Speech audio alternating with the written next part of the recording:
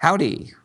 Before we begin today, we just want to say special thanks to all of you for sticking with us through Texas Rising. And please come back next week. We're going to have the last installment of our series on Davy Crockett. Following Davy Crockett, we're going to try to cover the real history that actually happened in Texas regarding a lot of the people who you met in Texas Rising, including Emily West, the Yellow Rose of Texas. And Deep Smith. And the twin sisters, yeah. So without further ado, here's the show. Or hey, remember when there was accidental manslaughter committed right here in front of us? Yeah, exactly.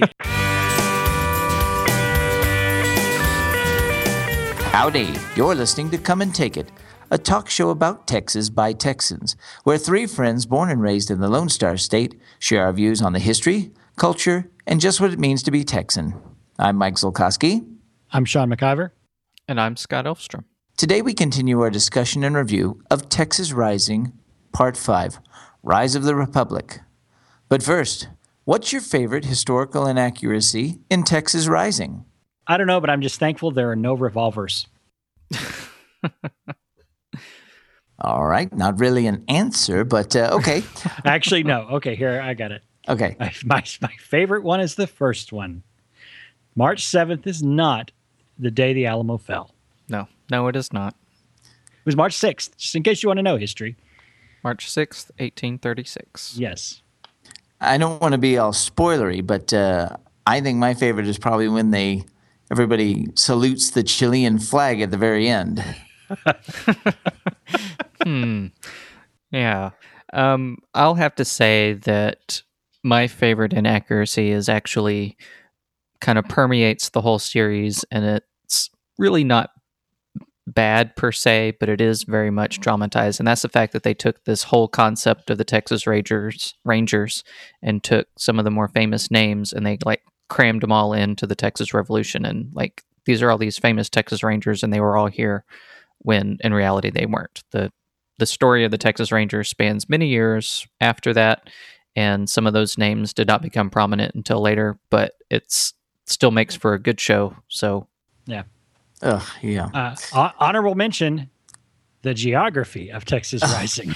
That's worthy of and like a podcast all its own. The Rocky Hills and caves of the Texas coastal plains. Well, I've got plenty to say about that today. So let's jump right in, as we've done each week on this show. But first, let's say thank you, History Channel, for being done with 10 hours of this show. Okay, you know what? I do want to thank the History Channel, as we tweeted this week. They have indeed opened up a discussion about Texas history. And hopefully this has encouraged people to go out and read about the real Texas history. Read? Go listen to a podcast. Or listen to a great podcast. Yeah. So to begin with, let's just recap the events of Episode 5, Rise of the Republic. So we open with Sam Houston. He's in bed. He's recuperating in New Orleans. And that's code for heavy drinking and prostitutes. Now, the title says 2 months after San Jacinto, which we guess that's better than getting a date wrong. Yeah, it's at least fuzzier than a completely wrong date. Yeah. Secretary of War Rusk has returned to New Orleans to cajole and convince Sam Houston to return to Texas because Texas needs him. Yep.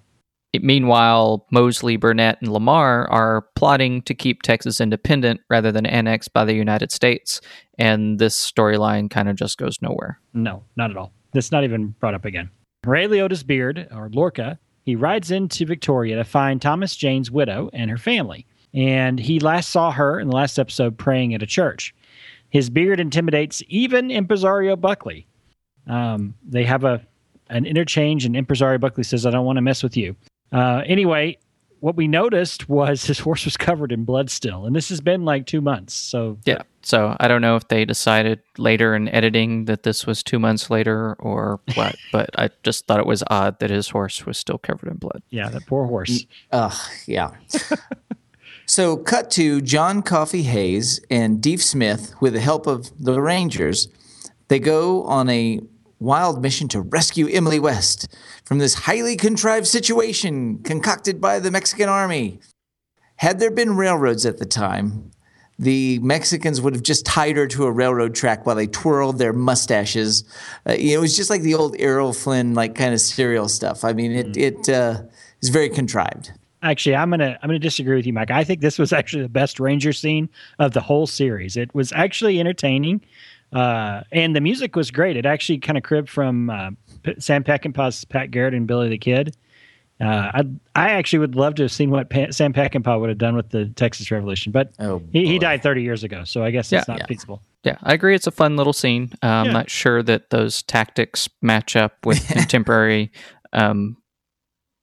ways of fighting in 1836, but it was entertaining. Yeah, and did I blink, or did Brendan Fraser kill someone and dump him into a well? He did. I felt bad for whoever would have to use that well later. Yeah. Ruined a perfectly good well. Exactly. Now, as we know, no horse, dog, or child is safe in this show. And the kid ranger who pranked Sam Houston previously and captured Santa Anna is killed when he celebrates at the end of the rescue. He let his guard down and got shot in the back. Mm-hmm. It was a very C-3PO moment. Oh no, I've been shot. So we cut back to Pauline Wyckoff, who is Thomas Jane's widow. Now she takes in a battered Emily when the Rangers bring her to her house, and she's going to take her in and help her get recovered. And also, for some reason, she takes in Deef and his family, even though they've got a perfectly good house in town. But anyway, they come to the town, or they come to this farm to live with her. Oh, that's so nice.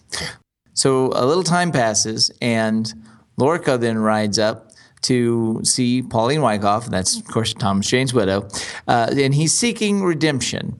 And it was a very powerful, it's a well-acted scene. Ray Liotta shows his chops. He acts circles around everyone in this show, in this scene. He gives Pauline all of his blood money, which was presumably taken off of all the Mexicans he killed, and he said that it must be used for good. I can't touch it again. And then we finally learn his name, which doesn't particularly matter because he uses it maybe one more time in the whole show.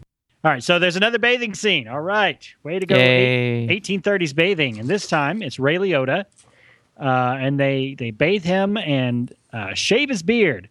Yep, and he's got nothing they ain't seen before. Yeah, he's got nothing they ain't seen before, but his beard enters into the Texas lexicon of legend.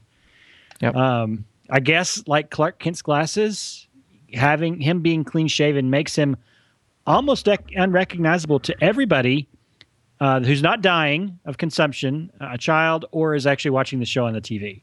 Oh, God. But everybody else is like, do I know you? I think I've seen you before. Yeah. So Sam Houston returns to Texas and releases Santa Anna from his dirty cage and orders the Rangers, I guess they're the only Rangers in the state, orders this company of Rangers to escort him to the border so he can see the President of the United States, Old Hickory Andrew Jackson. Right.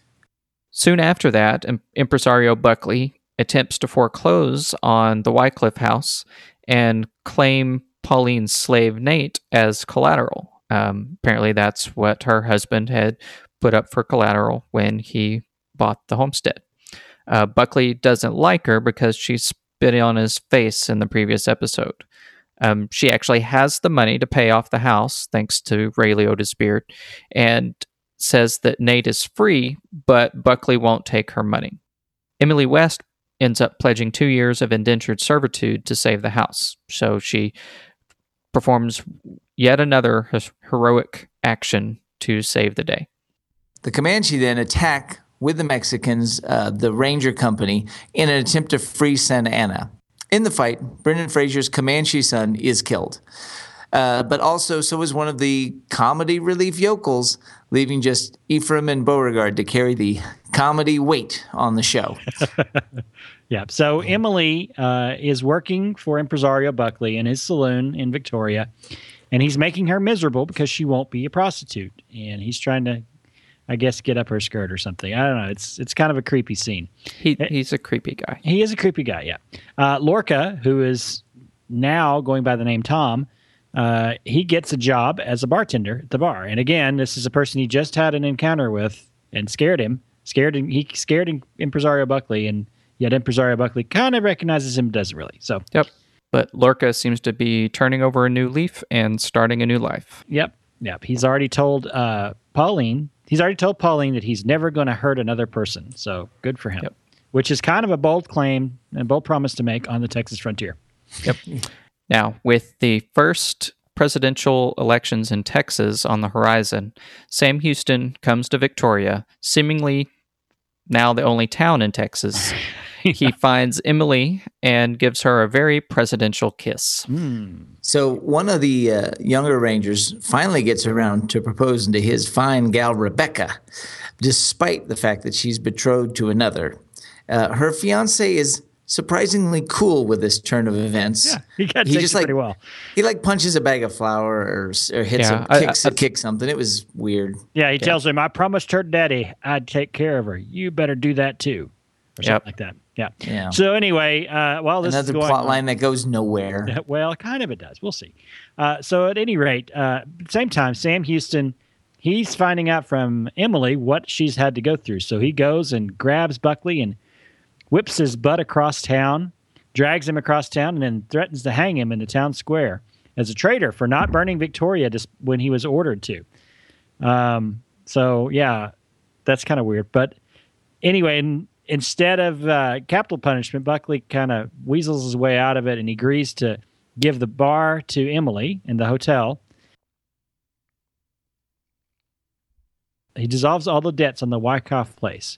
And then Sam says, "How about it? Drinks on the house," which he doesn't ask Emily since she owns the bar now. He asks Buckley. But giving away her brand new, all the free, give away all the booze that he just got her. Yeah, and then, so then it turns into a campaign stop.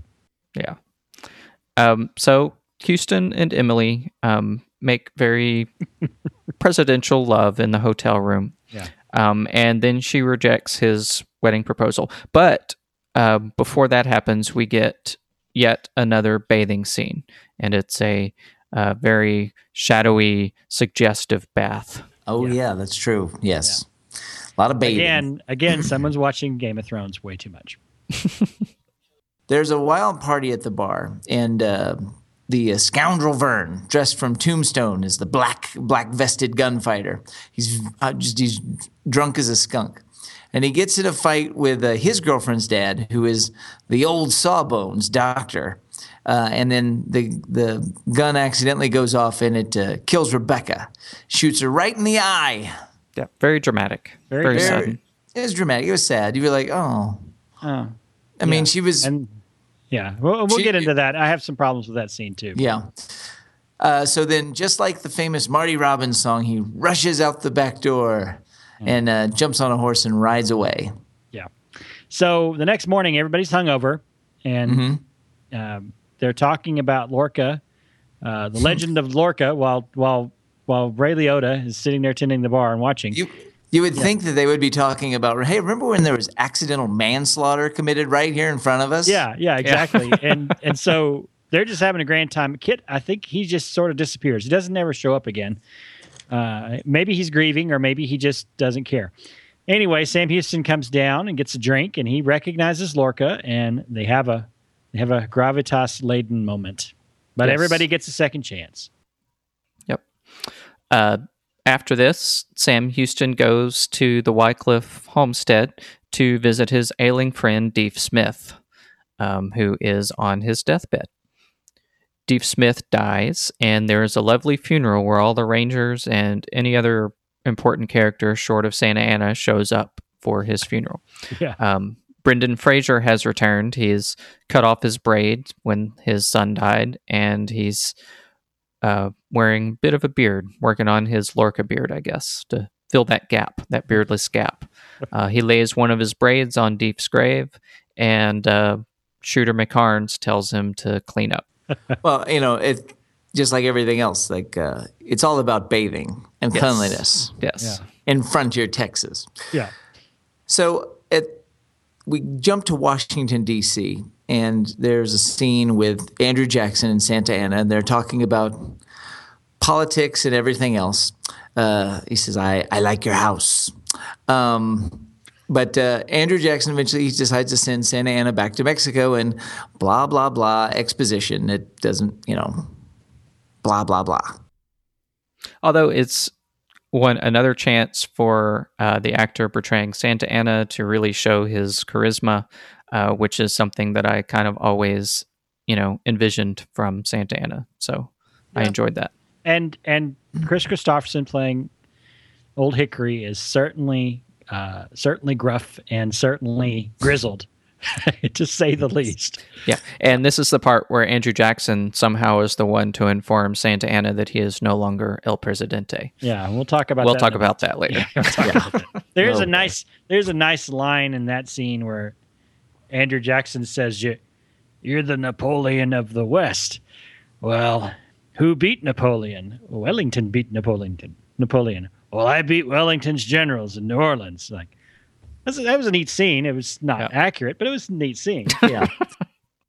So we cut to the Comanche, and we find out that Buffalo Hump has been exiled for being a jerk or something. It has to do with him aligning with the Mexicans and not staying out of the conflict. Well, he was supposed to be the eyes of his chief, and he got involved instead of just watching. Right. There's issues with this scene too.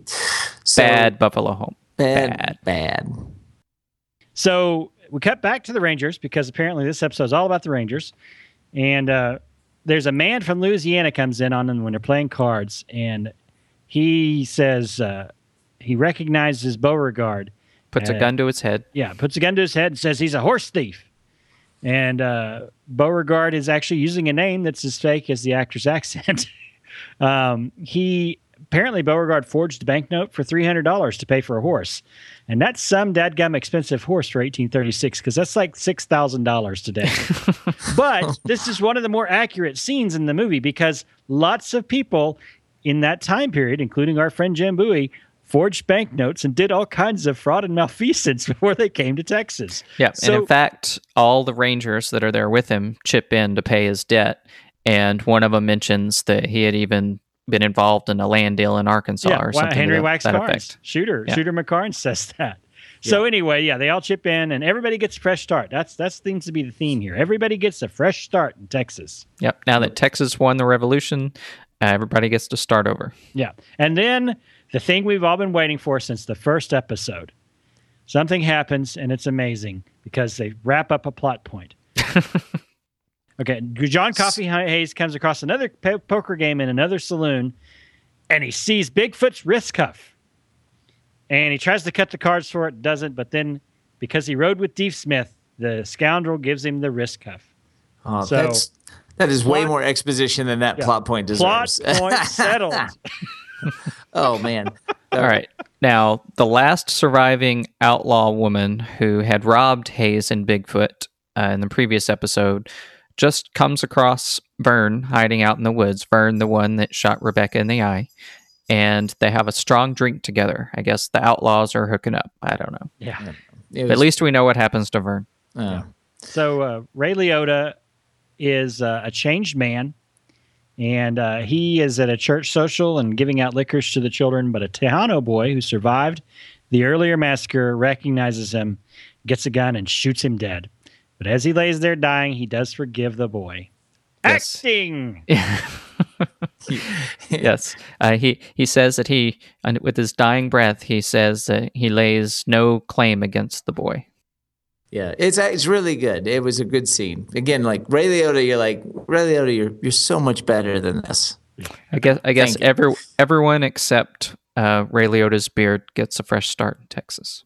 Then we cut to Mexico. Now, the nice part is that where they filmed this in Mexico actually looks like Mexico. So this is the only like fairly geographically appropriate part.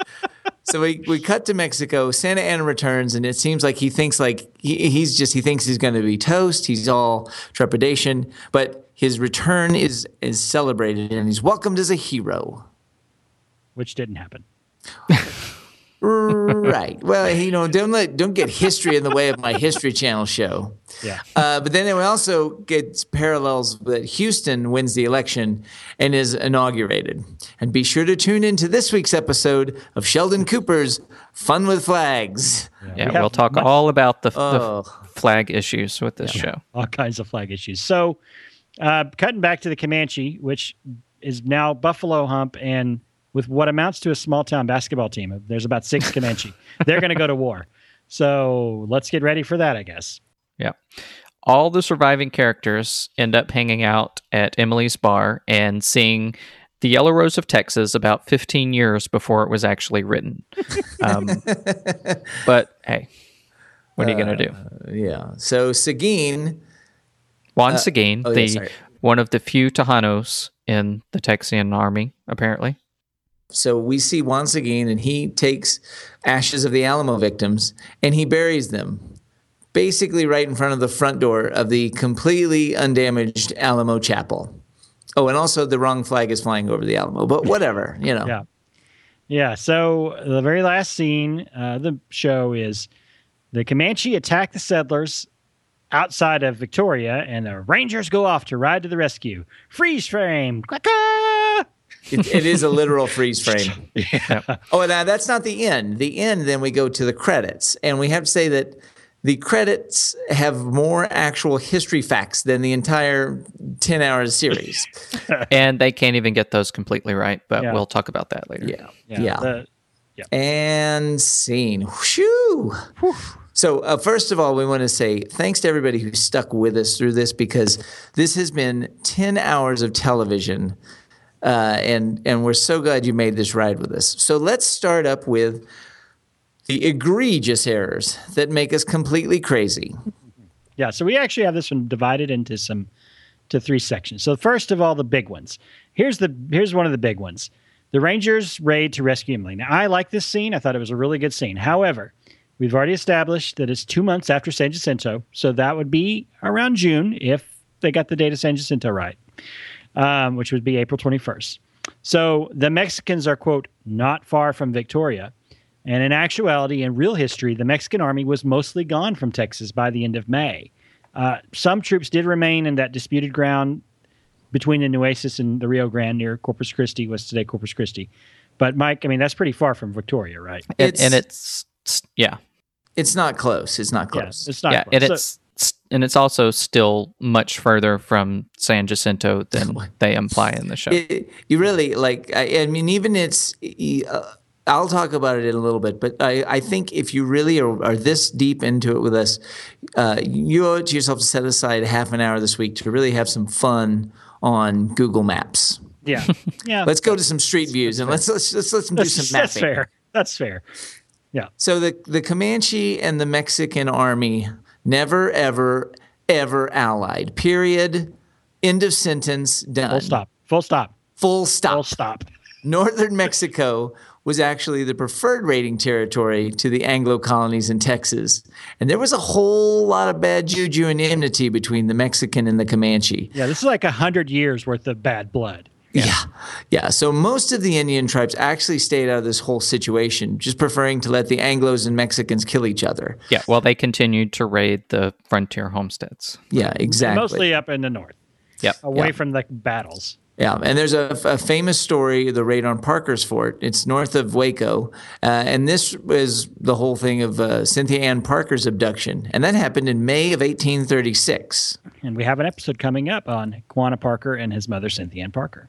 So history got the first Republic of Texas election day correct, but they're showing the wrong flag. First of all, let's make a correction where it's due. In our recap of episode 3, we said that the Texas flag the Texas Army marched under, which was the blue field with the white star and the letters of the word Texas in each of the star's corners, we said that was wrong.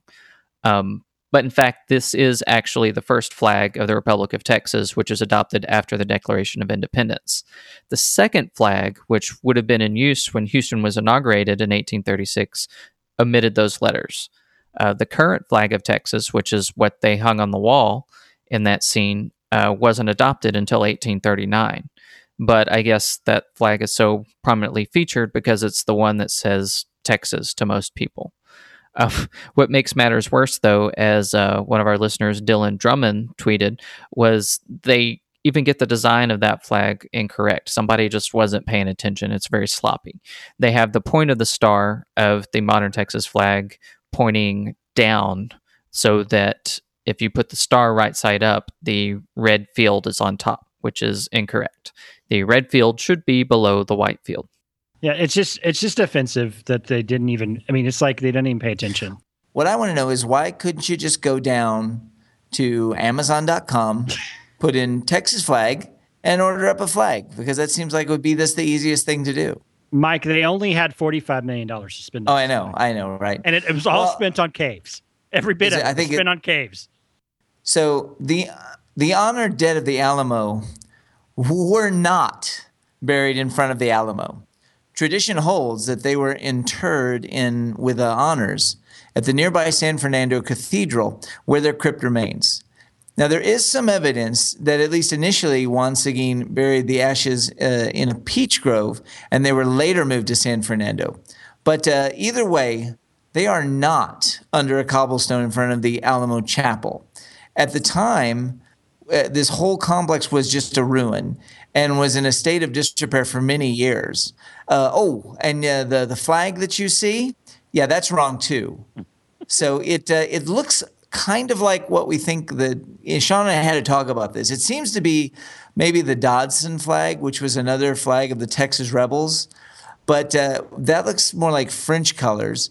And this one, the colors are all wrong. But anyway, whatever. It doesn't. It's like red. It's like red and white and black or something. Yeah, and it almost looks like the Republic of the Rio Grande flag, but that has different stars on it. Anyway, it's like a weird mix of wrong flags, but it's all wrong. It's a bad scene. It was a waste of time. It was nice that we got to see Juan Seguin, but again, he's such a more important and prominent person in the story that I wish we'd have seen more of him.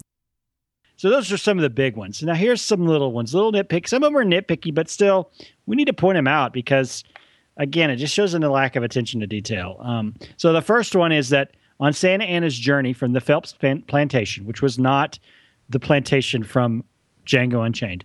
Yeah, a small farm. And he wasn't kept in a cage, which I think we've talked about. He wasn't kept in a cage. And also, they were saying the New Orleans Greys have him prisoner. The New Orleans Greys actually are an honored unit of volunteers who came over to Texas early on in late 1835. Most of them died either at the Alamo or Colia. There was only 7 that survived the Battle of San Jacinto. So these New Orleans Greys were not the ones that had him captive. Anyway, so Phelps Plantation is near Brazoria, which is south of Houston.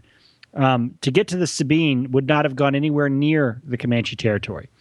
They did pass through the San Jacinto battlefield, though, and there were still corpses left rotting. This would be about November of 1836. There were still corpses on the field, rotting in the field. So, Hey, there you go. Santa Anna, look. There's your army. Yeah. There's your army. Yeah. Now, Sam Houston wasn't actually present at Deaf Smith's deathbed. I'm not sure there's a lot of information to show that they were, close personal friends even. But Deaf Smith actually did not die until early 1837, almost a year after the Battle of San Jacinto. And what I was doing some more research on Deaf Smith, and maybe I just haven't come across it yet, but I could not find any reference to him even having tuberculosis. It just says that he died in early 1837. So while that's a nice personal scene and a lot of emotion, and it kind of ties up his story, not very historically accurate. All right, so Andrew Jackson never asked Santa Anna for all the land to the Pacific Ocean. In the scene, he says he wants Santa Anna to give him Texas all the way to the Pacific Ocean, and Santa Anna says you're not getting California. Well, he never asked for it. He did ask for Texas, but Santa Anna he declined and said no because he actually was not the head of state of Mexico at the time. He had resigned from the presidency to go north to command the army, and he'd left his right-hand man, Barragan, in charge. And so he was actually not the head of state. Then that's the point. Andrew Jackson didn't tell him he wasn't the head of state. Santa Anna told Andrew Jackson he was not the head of state. Now, Santa Anna did tell Jackson that he would use his political influence to try to get the government to ratify the Treaty of Velasco, at least to keep Texas independent. So there is actually a really good website with a lot of letters and stuff and documentation about their meetings. So it's really interesting stuff. But that exchange did not happen that way. Hey, can I ask you guys a question? Mm-hmm. You like baseball? Yeah. Cold beer, cold beer. This had me like going, what? Sam Houston comes into the bar and he asks bartender Tom, beer, cold. No, he said. Technically, he says beer, cold as you have it. Cold as you have it. All right, technically. And he pulls out a jug and an earthenware jug and pours it. All right, just stop right there. I don't think so, okay? The first real brewery in Texas was the Kreischer Brewery, and that was established in 1855. There were a handful of Germans in the 1830s, but they don't even show any of those guys in the show. The bulk of these Germans didn't come over 1844. So that's when cold brewery really kind of came up. Yeah, up until that point, most of the beer was ales and didn't need to be refrigerated. The German lager beers, they get their name lager from being lagered in caves to chill and ferment and age in the cool temperatures. That type of beer just was not there at that time. Right. He could have asked for a beer. He probably would have asked, if he was going to ask for an ale, he would have asked for an ale because there was a difference between those two drinks. It's not outside of the realm of possibility that he could have ordered an ale. However, I would say that character-wise, it would have been more in character for him to ask for a whiskey. Plus, if you really want to go technical on it, this was part of Mexico up until like two months before. So probably you'd more likely get tequila than whiskey anyway. So this just stuck out at me as it was I know it's a nitpick, but it was just like, it just bugged me. It was like, just bugged me. Yeah. Okay. And if you'd like to know more about the history of beer in Texas, we did a whole episode on it. We did a whole episode on Texas beer and the history in this state. We'll put a link in the show notes to make that easy for you to find. Yeah. Definitely. Now, let me just say one other one that bugged me. Then I heard they sang at the very end, let's all go to Emily's place, the special bar the only bar in Texas, apparently. And they all get around and have a rousing singing version of Yellow Rose of Texas. Now, it's written sometime in the 1850s. I think some sources say 1851, some sources say 1853. And they sing a slightly more modern, slightly PC version. It actually changes the word darky to soldier in the very beginning. And then anything that's a sort of controversial part of the lyrics, they sort of pot down the singing and turn up the dialogue over it. So it's kind of an odd little song. So everybody just knows the opening lines. They don't know any of everybody ever reads the lyrics. Regardless, it was not written in 1836. It was totally not, period. But again... And they know who wrote the song. So it's not like it's this was a song that was just part of folklore and people just sort of invented it. No, someone specifically wrote it in 1851. Yeah, it was not written by Manuel Flores. No, it's not. Awesome guy, but he didn't write the Yellow Rose of Texas. Sorry. Okay. No. So here's, as I mentioned before, the scene with Rebecca getting shot in this saloon, in this bar. I will say this. In 1836, decent women would not have been in a saloon at any point in the 1800s unless they were working there, and then probably they wouldn't have been, quote unquote, decent. But the doctor's daughter and Rebecca, they're in there dancing, and it's like a social time. It's like the club. They're out at the club. That didn't happen in the 1800s. Women did not really go to saloons unless they worked there, unless they were part of what was going on in the saloon. So the idea that Rebecca would have gotten shot in a bar brawl in a saloon probably is a stretch at the very least. Call me sexist, but that is how things happen. It's not sexist. This is just the reality of the time. Right. All right. Well, let's just throw out the last bit. And again, this was this is the special category. There was one bonker crazy thing. Bonkers crazy. This came out of nowhere. I don't even know what this was supposed to be. When we saw the first episode, Sam Houston said, Texas is slave free. And we said, no, it's not. No, it's not. This is kind of bonkers. It ends with the secret slave scene. Yeah. So we talked earlier about when we were doing the plot recap that there's a scene where the impresario Buckley comes and tries to foreclose on the Wyckoff homestead, and he tries to take her slave Nate as collateral because that's what her husband had put up, for the homestead, and she makes the claim, well, he's free. I freed him. So later on in the scene immediately following when Lorca throws his gun into the fire and says he's never going to hurt anyone again, there's a small scene between Pauline and Nate where he says, why are you mad at me or something? She's like, no, why am I mad? And he's like, why are you trying to free me? Like, he's not going to know what to do with himself if he was free. And she says like the most bonkers crazy thing I've ever heard, and she says, I don't even remember exactly what she said, but she basically she says, you're still my slave, but it's just a secret between us, or something like that. That's exactly what she said. You could still be my slave. It'll just be our secret. And my wife Cassandra and I looked at each other, and she was not really paying attention. And then we looked at each other, and she was just like, "What? What did we just watch?" I don't even know what that scene was supposed to be. It just completely derailed whatever concentration I had. Well, I'm torn because there's a part of me that's like, okay, we're going to take Texas history, let's mash it up with Game of Thrones. And then some other producer came and was like, what else is making a lot of money people are talking about? 50 Shades of Grey. Oh, let's mash it up with that. I just don't understand like where this came from. Like, all right, I'll just put it this way. We've said it before on the show. Like, look, owning people, not a good thing. Yeah. Like, slavery was bad. And it happened. I mean, it's a historical thing that happened. But this, like, almost apologetic, like, sacrificing of characters, people sacrificing their freedom. Because it wasn't just this. Like, Emily West sells herself into essentially slavery for 2 years to save this woman's home. Yeah, the most righteous and good character. Lorca says, you're the best person in this whole show. You're the most righteous and good person. And she owns people. Yeah, after she freed them. But it's a secret. It's very inconsistent.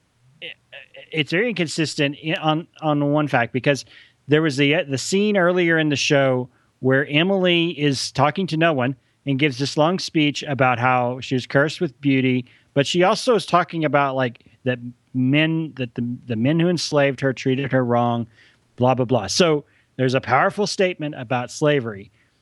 Then there's this scene where she says, "You'll be my slave in secret," and I guess you could make the argument she's just trying to comfort this man, but like, this is not a real person. This is an actor. These are lines written by someone, and someone thought, I'm going to put this on paper.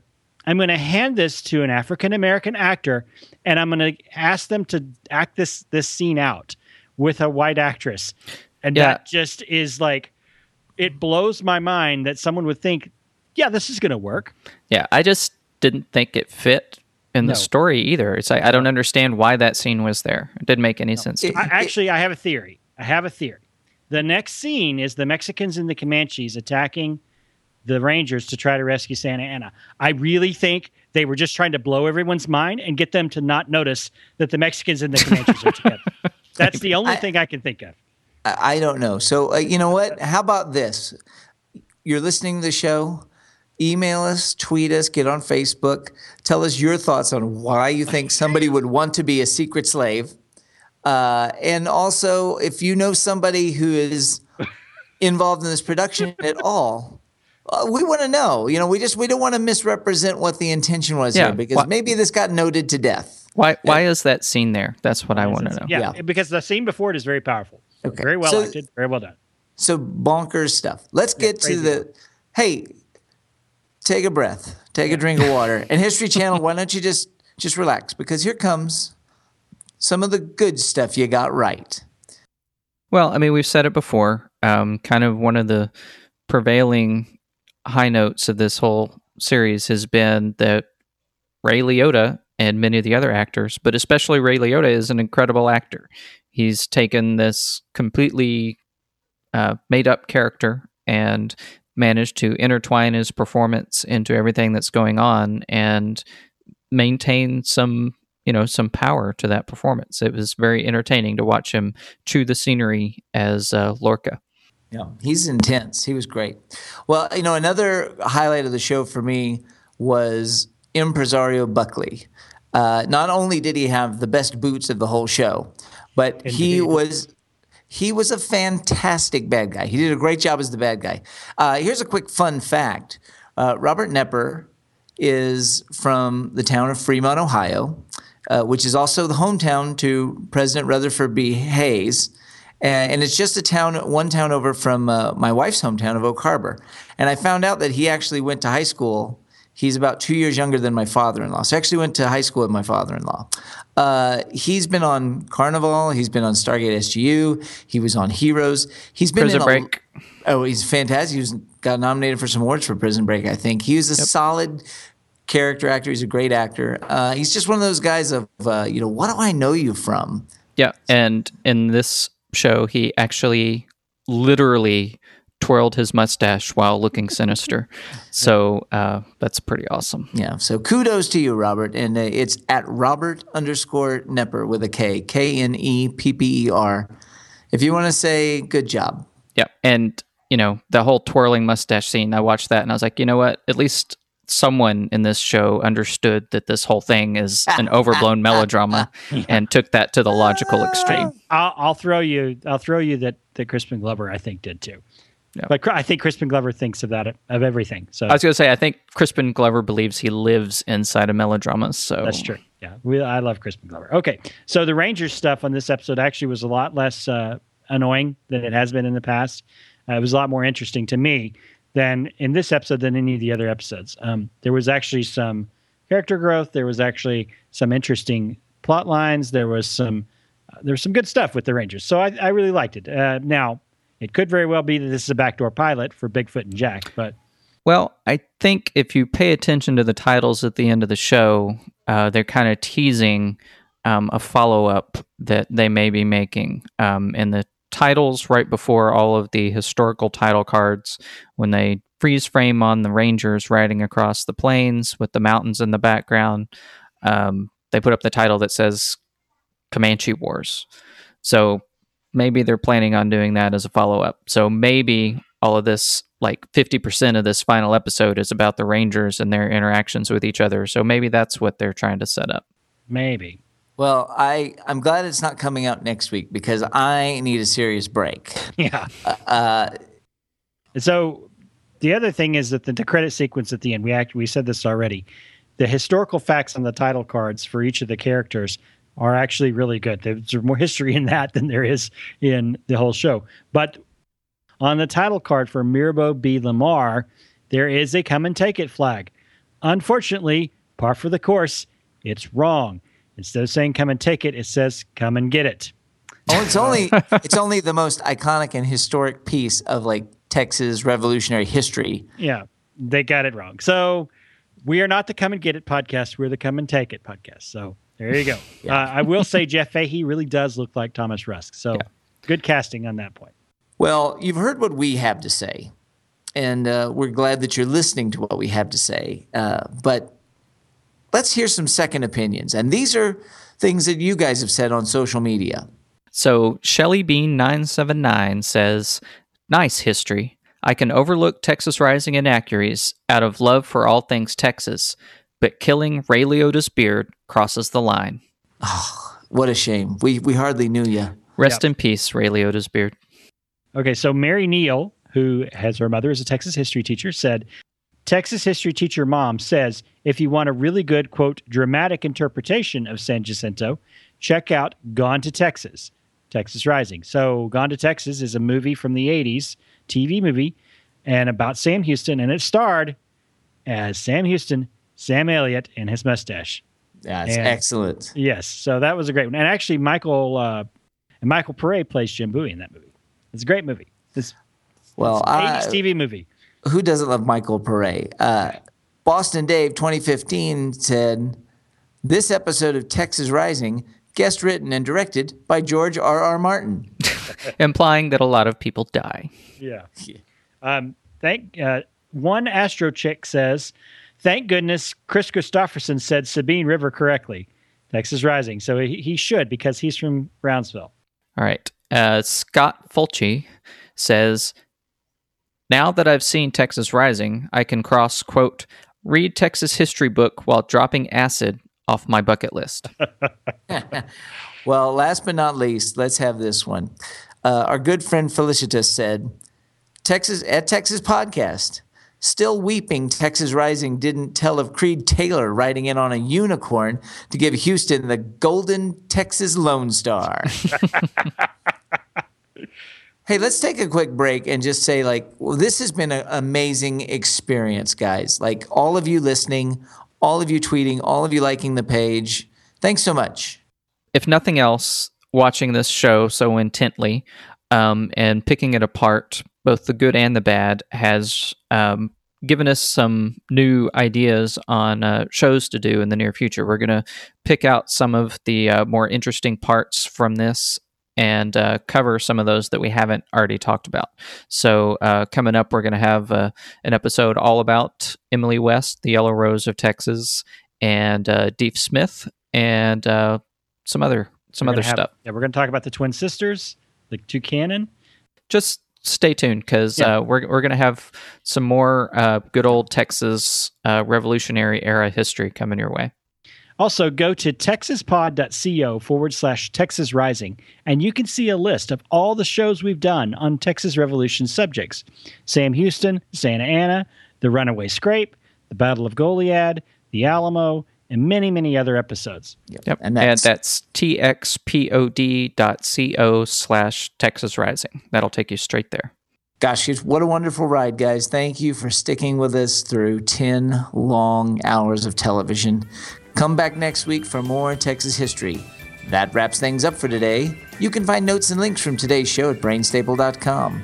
We need to hear from you, so like us, share us on Facebook, follow the show on Twitter at Texas Podcast, or get over to brainstable.com and leave us some feedback. You can find our show and many other great history podcasts at historypodcasters.com. And if you want to support the show financially, please go to patreon.com/Texas Podcast. You want to follow us individually, too? I'm on Twitter at Mr. Java. I'm Max Sean with 2 N's. And I'm Scotticus. You love this show. You love Texas. You're not so sure about Texas Rising. Tell your friends, tell your enemies, tell everyone you know. Go to iTunes and please leave a review, because that really helps us out. We hope you'll join us next time. And remember that even if you aren't from Texas, Texas wants you anyway.